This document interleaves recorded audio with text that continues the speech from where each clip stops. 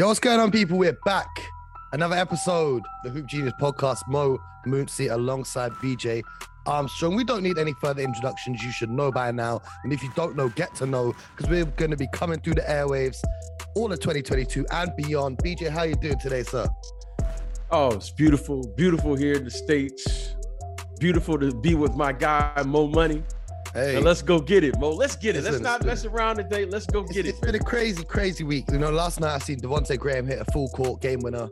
That was wild. After Shai Gilgeous-Alexander hit a wild shot to take the leap over. That was crazy. And it just goes to show when people say to me, yo, who the hell wants to watch OKC and New Orleans on a Wednesday night? Well, that's why. That's why we watch this. We break it down the best of the week, but there's only one place for us to begin. There's only one talking point this week. And you know who it is. The one that only the chef, Mr. Stephen Wardell, should I call him by his proper name? Wardell Stephen Curry II. BJ? Sir. Now, I know you don't class Steph Curry as a point guard, but you being the point guard guru, talk to me about what makes Steph Curry so unique in regards to him breaking it, because it's not just the fact he's broken this record. It's the fact that he's done it in less than half of the games it took the other guys. Well, you know what, Mo? That's a great observation. And when I look at the amount of games that he's played to break this record, it really stands out. I mean, it really stands out. And you're talking about some great shooters. You're talking about Ray Allen. You're talking about Reggie Miller. And Steph Curry is doing this at a rate that you go, wow. And where is it going to go, provided he stays healthy and continues at this pace for the next, let's say, 3 to 5 years. Yeah. And it really is an incredible achievement by Steph Curry. But more importantly, the accuracy in which he's doing it, because these are tough shots. When I say tough shots for you and I. Mm-hmm. Obviously, it's not tough for him. Okay. This guy is shooting. I mean, he's seeing something different than the rest of us. But it's incredible. It's incredible to watch. It's been amazing to observe over the last, 7-8 years. And I just go back to the first time he really kind of like, I really began to watch him is when Mark Jackson said that he's coaching the 2 best shooters of all time.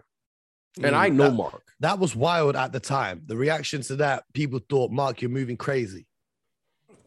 You know, it stood out because I remember calling Mark and I said, Mark, what are you saying? And he was like, BJ, I've never seen this before. And I said, okay, coach, I'm going to watch. And it's true. It was true then and it's true now. So I want to give a big shout out to Mark Jackson because Mark went on the record. Yes. Coach Mark Jackson went on the record and said, I'm coaching the 2 best shooters of all time. And as we're talking here, giving Steph Curry his flowers and giving him all of the accolades and all of the respect that he deserves, the other guy who's been out for the last 2 years, he's 1A. I mean, we watched this guy score 60 points in 11 dribbles. What was it? 37 in the quarter. Okay. So I want to give a shout out to the beginning of this wave, the beginning of this energy that we're currently seeing. And it was terrific. I just remember that moment because I was thinking to myself, you know, Mark, you've played in this league. Coach, now you're coaching in this league. And for him to say that, and he said it with such conviction that I had to call him. I felt I had to call him and say, okay, are you sure what's going on? But in his own words, mama, there goes that man. And there he is. And I'm going to tell you a story now, BJ. On the complete other end of the spectrum, you see how BJ pulls up to the podcast talking about NBA coaches telling him, I'm going to tell you the story about Steph Curry. Because Steph Curry has had a huge impact. Not for me, because I was a huge NBA fan before. But Steph Curry converted most of my friends to becoming fans of the NBA. Really? So before Steph Curry came along, some of my friends there go out. So say it's like midnight, right? And we're all in the living room of the house and we're all just chilling. These guys are drinking, whatever. They're about to go out and get ready to go to the club. And they're saying to me, yo, are you coming? I'm saying, no. I got to stay in. And they're like, all right, cool. Do you? I'm staying in watching the games. Then one day, I was like, no, listen, you guys, this game is going to be sick. You need to stay here and watch this. Trust me. So half of them went, half of them stayed. And it was the game where Golden State played against OKC. And you remember when Steph hit that game winner just in front of the halfway line, right? And everyone lost. They were like, this is the most exciting thing we've ever watched. Because these guys were all massive football fans, right? These guys were so like we rewatched that moment over and over again. Everyone was losing their minds. Like, how the hell has this guy done this, right? So then everyone started wanting to watch. Whenever the Warriors were playing, everyone wanted to watch the Warriors. So the next week, was it the next week? No. So when it was the playoffs, some of these guys gone out and then they come back because it's a West Coast tip now. It's not tipping at midnight, it's tipping at 3. So we come back after a night out, been in the club, come back to the house, a few people there, you know the vibes. Anyway, I've come into the living room. And I said, yo, there's some girls playing music on the TV. I said, yo, give me the remote. Put on the Warriors game. And then so I shouted, oh, you man, the game is on now. So everyone's come running into the living room to watch the game. Anyway, about halfway through the third quarter, it goes to a timeout. And for a second, there's like a pause in the audio. And I'm like, yo, can you not hear something? And everyone's like, no. I was like, no, I can hear like the tap is running or something in the other room. I've got up, gone to the kitchen, and the whole kitchen is flooded because this guy was in such a rush to come to the other room that he left the kitchen sink on. And the whole room has flooded. Next thing you know, the guy who lives down below us was coming up the stairs, banging down the door, screaming that his family's getting rained on from the ceiling, all because of Steph Curry. So when we say the impact, he ruined the kitchen of that property. Had to pay to get the floor replaced. But I was going to ask, what was the cost of that repair? Oh, it was a priceless moment, though. It was priceless because now my friends are massive NBA fans. So Steph Curry out here, especially for the younger generation. Obviously, I had a tweet the other day because I think, we can talk about how amazing Steph is, but I think everyone's already done that. You've done it on your podcast. People can check that. We did it on Heat Check. I broke down the numbers of what it would take for anyone else. Right. If you want to know about that, go and check that. But I tweeted something that a lot of people had a reaction to. And I said, Steph Curry is one of the greatest players of this generation, arguably a top 2 great player of this generation, right? He's up there with LeBron on the impact that he's had on this game. He's a phenomenal athlete. He's got an amazing, he's humble. He's a family man. He's amazing, humble off the court, on the court, whatever it is. But I still have absolutely rock bottom zero desire to buy a pair of his sneakers. I don't know. Because they're Under Armour.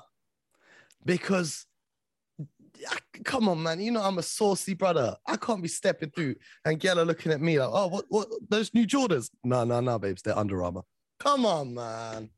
That ain't running. But so marketing works. So this is what I was saying. That branding is more important than, as great as he is, the branding around him, in my opinion, has been terrible. Having said that, every kid below the age of 15 is wearing and playing in those Steph Curry shoes. They're all got the Warriors jerseys. So the next generation, he is trying to be, obviously no one can be like Michael Jordan, but you see what it is for the younger generation now, is all these kids are wearing, you go to a camp and you do a camp, you're coaching, right? All these kids are wearing Under Armour and Steph Curry jersey. And I just find it fascinating, though, that if he was with Nike or if he was with Jordan, maybe even, Puma or Adidas or whatever, I think he would get a lot more sneak sales with kind of my generation of people aged like 21 to 30. Do you know what I mean? But yeah, I was just looking at it like when I see amazing things happen, Giannis winning finals MVP, I went and got those shoes that he was wearing. I seen Zion going number 1 in the draft. I went and got those shoes that he had. But Steph Curry, I'm just not feeling it. Well, Mo, real quick, because you and I, this is a whole conversation, and we need to have this conversation because I lived this whole Jordan phenomenon from the beginning. So without question, marketing works. Yeah. If they continue to tell you something over and over again, you'll begin to believe it. And then the perfect storm comes around where Jordan actually is as good or he's better than advertised. Yeah. So your generation is without question influenced by Nike, because I'm old enough to remember when Nike was Under Armour. What? Nike was a running company. Oh, yeah. Blue Ribbon Nike Sports. used to be, Nike. Nike was Under Armour as Under Armour is to Nike now. Yeah. Because the all of the ballers, if you will, all of the superstars in the NBA, Dr. J, Magic Johnson, Larry Converse. Bird, Isaiah Thomas, Converse was without question. And now Nike owns Converse. So it takes time. So your generation has been influenced by Jordan. This generation has been influenced by the next. The thing that I find fascinating about your generation and the one that's coming behind that is streetwear and fashion. Yep.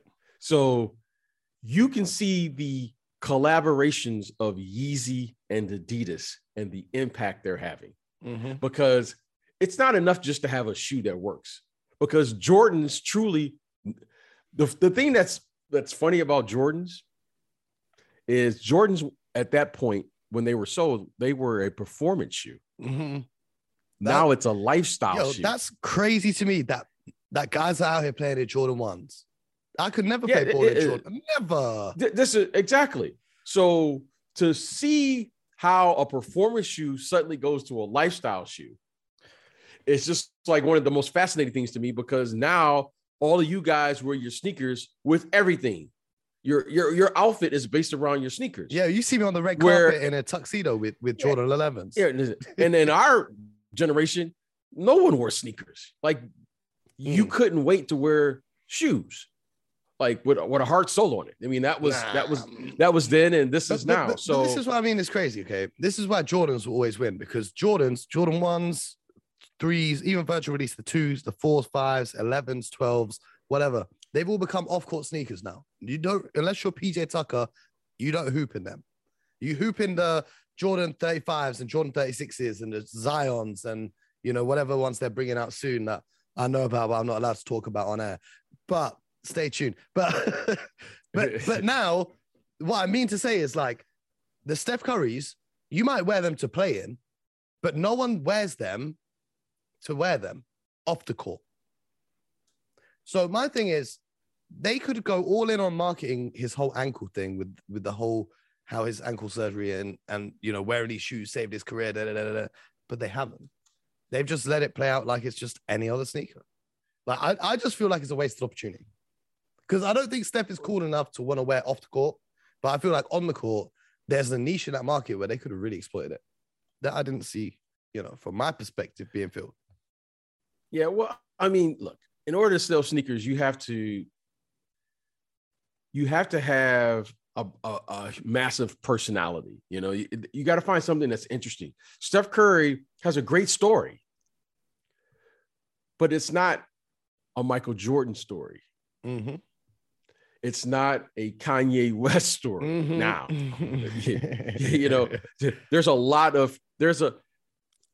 in order to be at that level of, to me, superstardom, you have to get in our generation.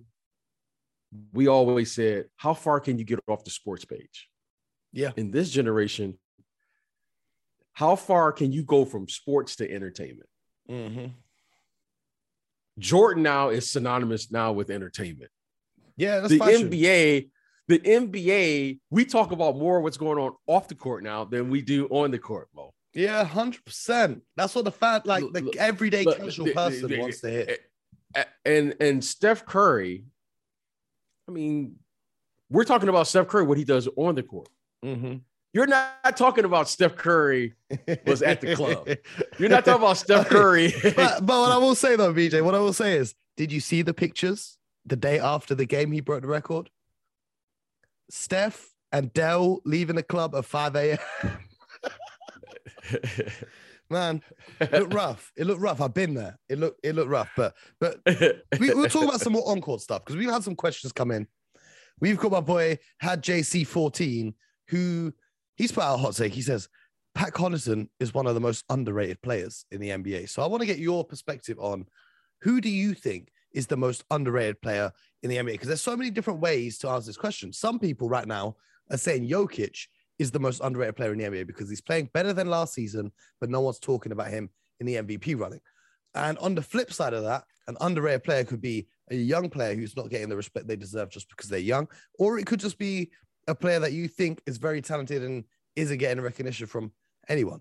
So when we talk about underrated players, you know, I've spoken a lot about someone like Jonas Valanciunas, who just does his job and does his job well. But who do you think? That's not who I think is the most underrated, but who is your most underrated player in the NBA? Well, you know, I can't take off my executive hat because I'm always looking for great players. There was an executive who told me, and this executive actually was Jerry West. He said there are always good players and great players on bad teams. Mm-hmm. And it's your job to find them. And I never forgot that. And I've continued to watch the game to say, is this guy a good player on a bad team? Or is he a good player on a good team? Because just like when you come to this league, you learn how to win, you also learn how to lose. And once a player steps into that category of saying, this is the NBA, and I've learned how to play on a bad team, you also look for the players who have habits that translate to winning basketball. Now, up until last year, the most underrated player, in my humble opinion, was always Drew Holiday. Yeah, most definitely. Drew Holiday was always a player I could never figure out why teams weren't trying to get him because of his defensive ability, how he played the game, and I always thought it translated. And now he's Drew Holiday, and he had a chance to really shine. He's the NBA champion. Now, I think there's another player that to me solidifies the same energy, and his name is Malcolm Brogdon. The president. To me, he does it as a guard. I don't know if he's a starting guard. I don't know if he's a backup guard. I don't know, but I do know he brings a high level of basketball, energy, and what he brings off the court and on the court, which I think will translate to a great team, a championship caliber team. So I think he is a player. If I was an executive, I would be trying to figure out, because you need excellent guard play, and Malcolm Brogdon can play as a starter. He can play as a backup. He can play as a 1, a 2. He can start your offense. He can shoot a little better than you think. He defends a little better. He's got good size, but more importantly, he plays a winning style of basketball. And I think the way he plays, he can play with other great players. So Malcolm Brogdon to me is the player that I would be trying to figure out how to get because of what he brings. And he has a name, what they call him, the president, right? Is that his nickname? That's his nickname. And I don't know him as well as some others, but the few times I've met him, he just seems like a great kid. But I really love his style. I love how he plays. And I love his professionalism. Like, he came into the NBA as a professional. He probably was born as a professional. And I think he just plays the game at a very high level. I think, when I look at underrated players, I mean, in the context of doesn't get the recognition or kind of talked about in the way that I think they deserve to. I think one guy for me that stands out that every time I watch him, he's just doing a great job of what he's doing is Rashawn Holmes, who plays for the Sacramento Kings. Yeah. I think he's another player. If I was a contending team, I'd be trying desperately to go and get him out of Sacramento, because I know he signed a deal there in the offseason, but he's a player that I would love to have on my team any day of the week. So I like Rashawn Holmes. I think he's very underrated. And, if we just go back to talking about the Malcolm Brogdon, it's interesting because, you spoke about Drew Holiday and then Malcolm Brogdon, obviously both linked to Milwaukee. They let Malcolm Brogdon go just so they could get your boy Eric Bledsoe, who then turned into Drew Holiday. because before Drew Holiday came along, I used to always criticize the Bucks for choosing Bledsoe over Brogdon. Because for me, I would take Brogdon over Bledsoe 7 days in a week. But one player I think is also underrated, though, is Dante DiVincenzo for the Milwaukee Bucks. He's a very solid defender. He doesn't get the attention because he was, of course, injured for their run through the finals of the championship. But I think if they get healthy, he can be a big factor in, some of those minutes where Drew and Chris are resting.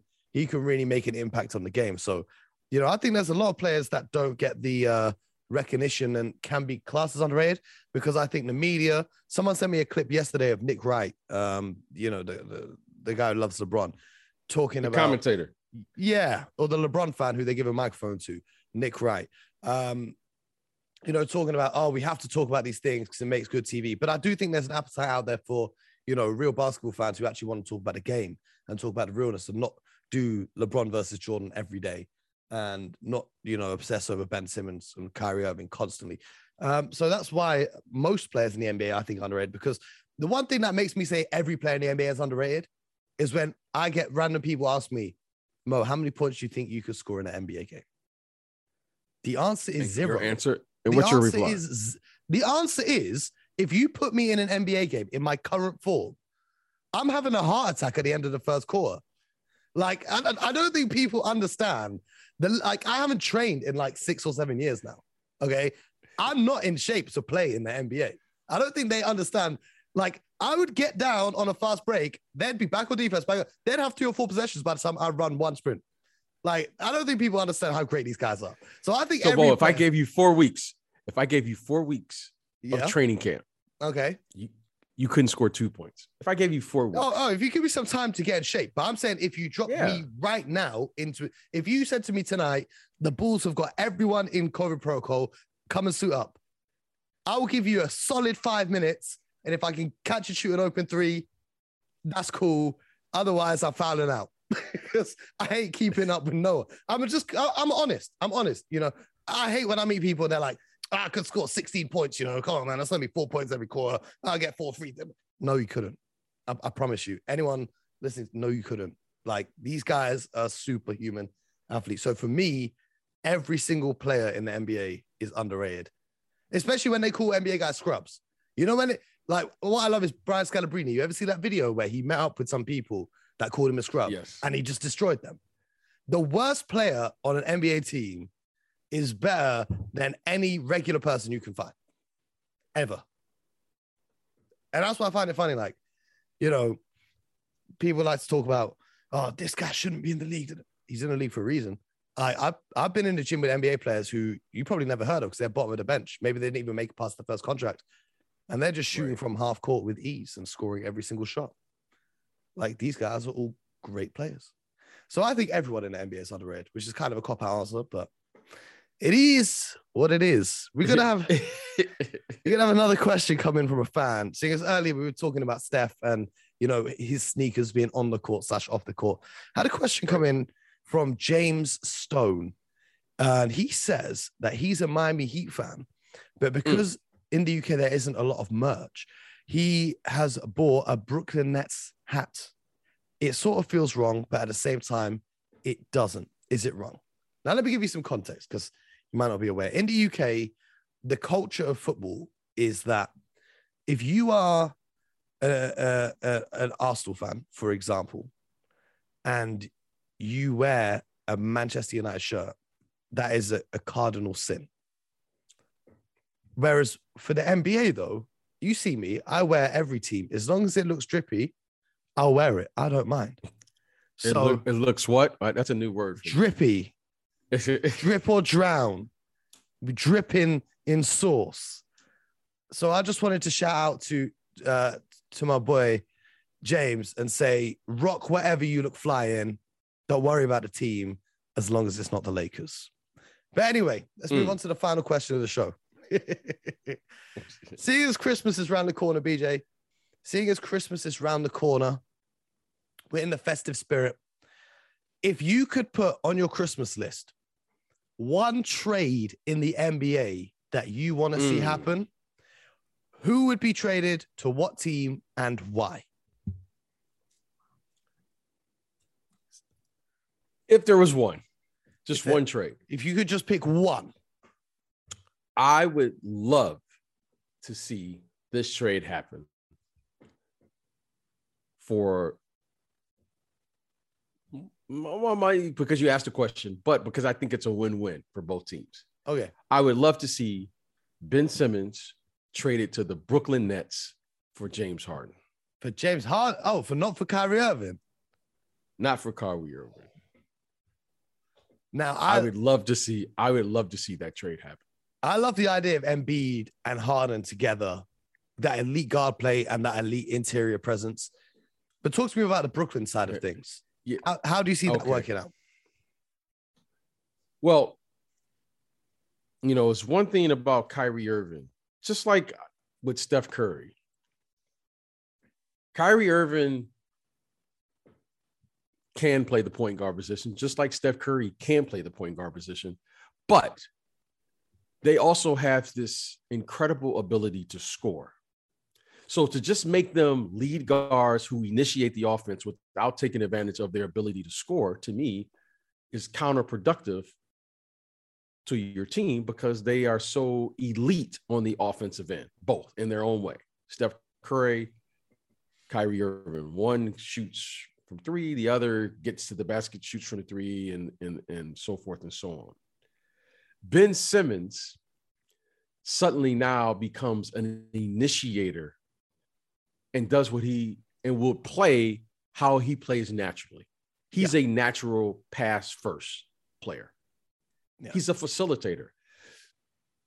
He gets a lot of flack. Ben Simmons. He's not just. I'm gonna give him some flack just before you do that. He's not just pass first. He's pass second, pass third, pass fourth, because he damn sure don't want to shoot the ball. Okay, and that's okay. Now, Ben Simmons has received a lot of criticism because of that. Yes, but we are who we are now, and I will say this: when you have players like Steph Curry, and you have players like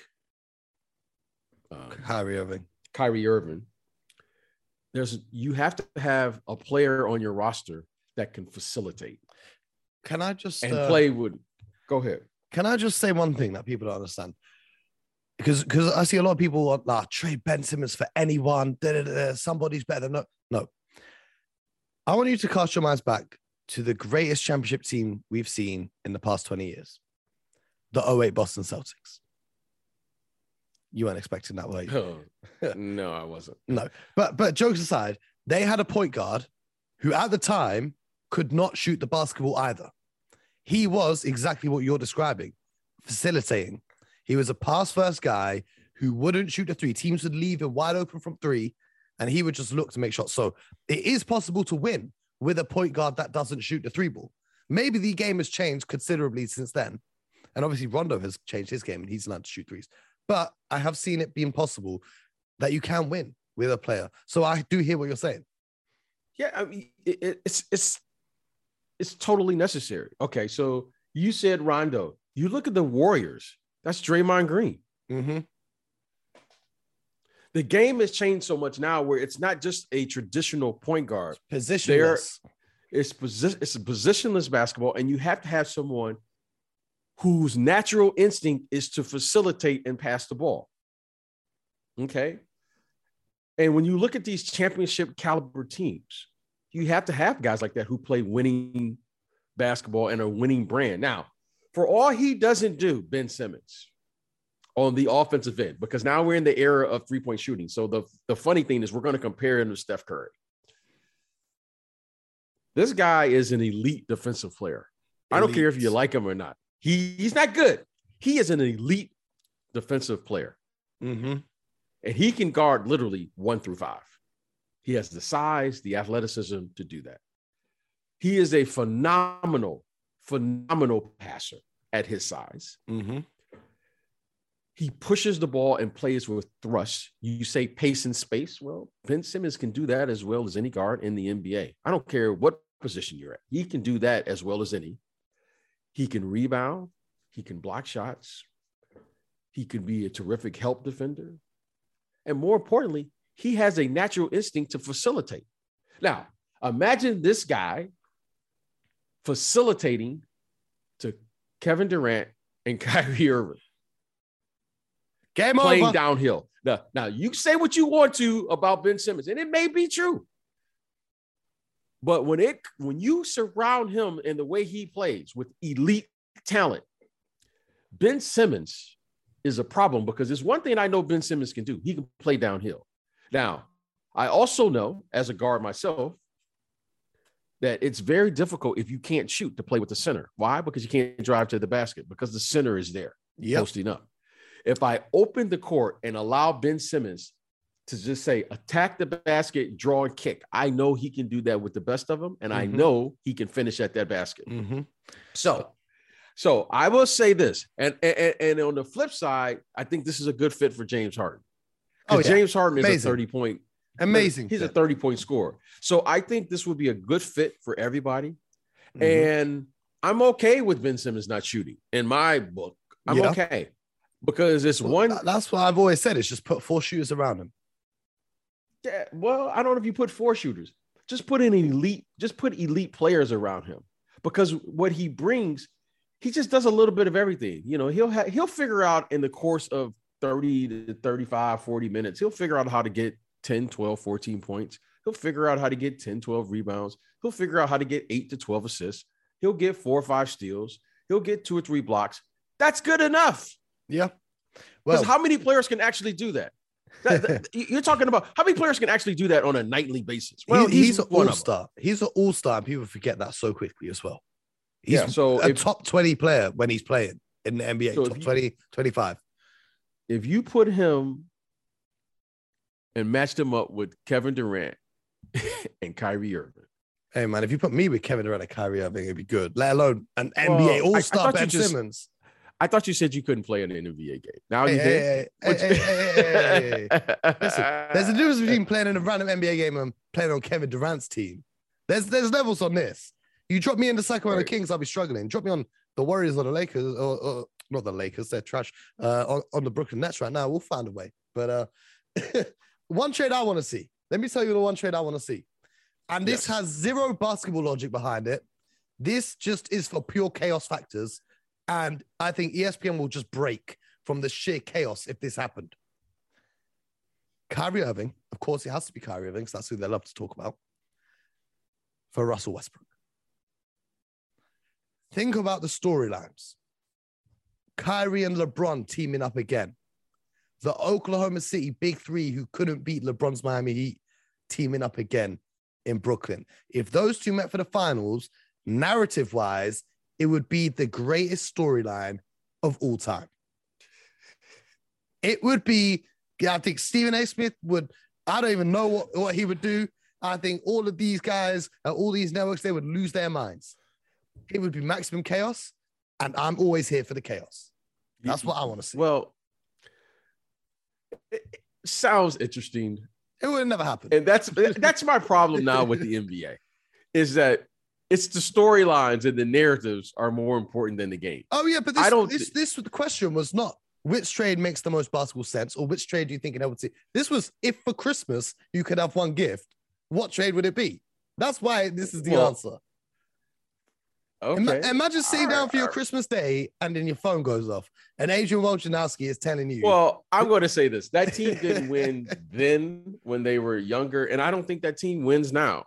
So I don't think there's a way that Brooklyn would win with that group, especially what about the Lakers, though? What about the Lakers, though, if they swap Westbrook for Kyrie? I don't think that team wins. I think they win more than they're winning right now, though. I don't think that team wins. You know, the Lakers are interesting, and I don't want to take a deep dive into the Lakers because we always talk about the Lakers. Yeah, and right now, we shouldn't be talking about we should be doing the outro right now. We're warming it over already. Okay, but I want to say this about the Lakers because you brought it up. Yes. The Lakers are a team right now trying to find an identity because LeBron gets a pass from me now in year 19. He's turning 37 next week. So I'm going to give him a pass. If he plays well and he's that LeBron some nights, great. At 37, I'm expecting some nights now where he looks like a 37, 36-year-old player, right? Mm-hmm. So right now, I don't know who that go-to guy is to stabilize this team on a nightly basis. We all thought it was going to be Anthony Davis. It hasn't been. Russell Westbrook is in a new situation. He's in a new team. He's getting familiar with, his group and how they play. And I don't think Russell is going to be that player on a nightly basis to stabilize the team, the way you can play through him. So in saying that, I just don't think this team is built with the idea that Anthony Davis or Russell Westbrook is going to be that elite player. I think they're really good players. Do I think they're going to be that elite player? Because right now it looks as if the only way they can reach that level that we're talking about is if LeBron James does it. Yeah. And that's, to me, at his age, that's unfair for him to do it in the regular season and be able to go into the postseason and do it at this age. I don't see that happening. And it's a lot of factors. Yeah. But the main factor is age has caught up with this team. And they need someone who could help them get through the regular season. I mean, they got a 27-year-old guy that they compared to Tim Duncan, and they said was better than Giannis, and they said was due to be the MVP. But ladies and gentlemen, that is why I hope you've got your goggles on correctly, because Anthony Davis is still on fraud watch. Another night, he just about escaped with a rookie on a two-way hitting a game winner for the Lakers last night. Saved his skin. Because that first half performance from Anthony Davis, I turned it off at halftime. I was disgusted by what he was doing. Was it 2 points, 4 points in a whole half? Letting Kristaps Porzingis dominate you? But what did he end up with, though, Mo? But what did he end up with? Well, he ended up with 18, 20. Okay. And how many rebounds? Okay. You're how playing many rebounds, against, Mo? You're playing against Mo, in the NBA game. Mo, you just told me 5 minutes ago all these guys are good in the NBA. Yes. That's why they're good in the context of the world, but when you're talking about the context of the NBA, that's a different basis for comparison. I'm looking at that game yesterday, and I'm comparing him to Kristaps Porzingis, who had 23 and 12. Anthony Davis had 20 and 12. Cool. Okay. But you're playing your full team against Dallas Mavericks, who had no Luka Doncic. That should have been a walk in the park. Not an overtime, relying on some guy who no one had ever heard of before. Mo. The Lakers had guys out because of COVID. Come on, Mo. Give the whole story. Just don't give the one side. Who was out? Give the whole story. Who was out? Okay, they had what's the THT? What? THT Taylor, the superstar, the Lakers superstar. Okay. That they was he's a starter. Okay, he's a starter for them. Okay, Dwight Howard was out. Okay, and there was someone else is out. Someone else was out due to COVID. I can't remember here. Malik Monk. A few coaches that were. But what? None of those guys. Losing Luka Doncic is the same as the Lakers losing LeBron. Do you know what I mean? The Dallas Mavericks had guys out too. Willie Cauley-Stein was out. You know what I'm saying? Boban didn't log any minutes, but Luke wasn't there. Anyway, the moral of the story, Anthony Davis remains on fraud watch. I don't care if you had 20 points against the depleted Dallas Mavericks and was bailed out in overtime by a rookie hitting a three. Also, credit to Russell Westbrook for making that assist. Everyone loves to hate on Russell Westbrook when they lose. I didn't see anyone giving him any love for making that assist for the game-winning shot. But we'll see you guys tomorrow if BJ's available.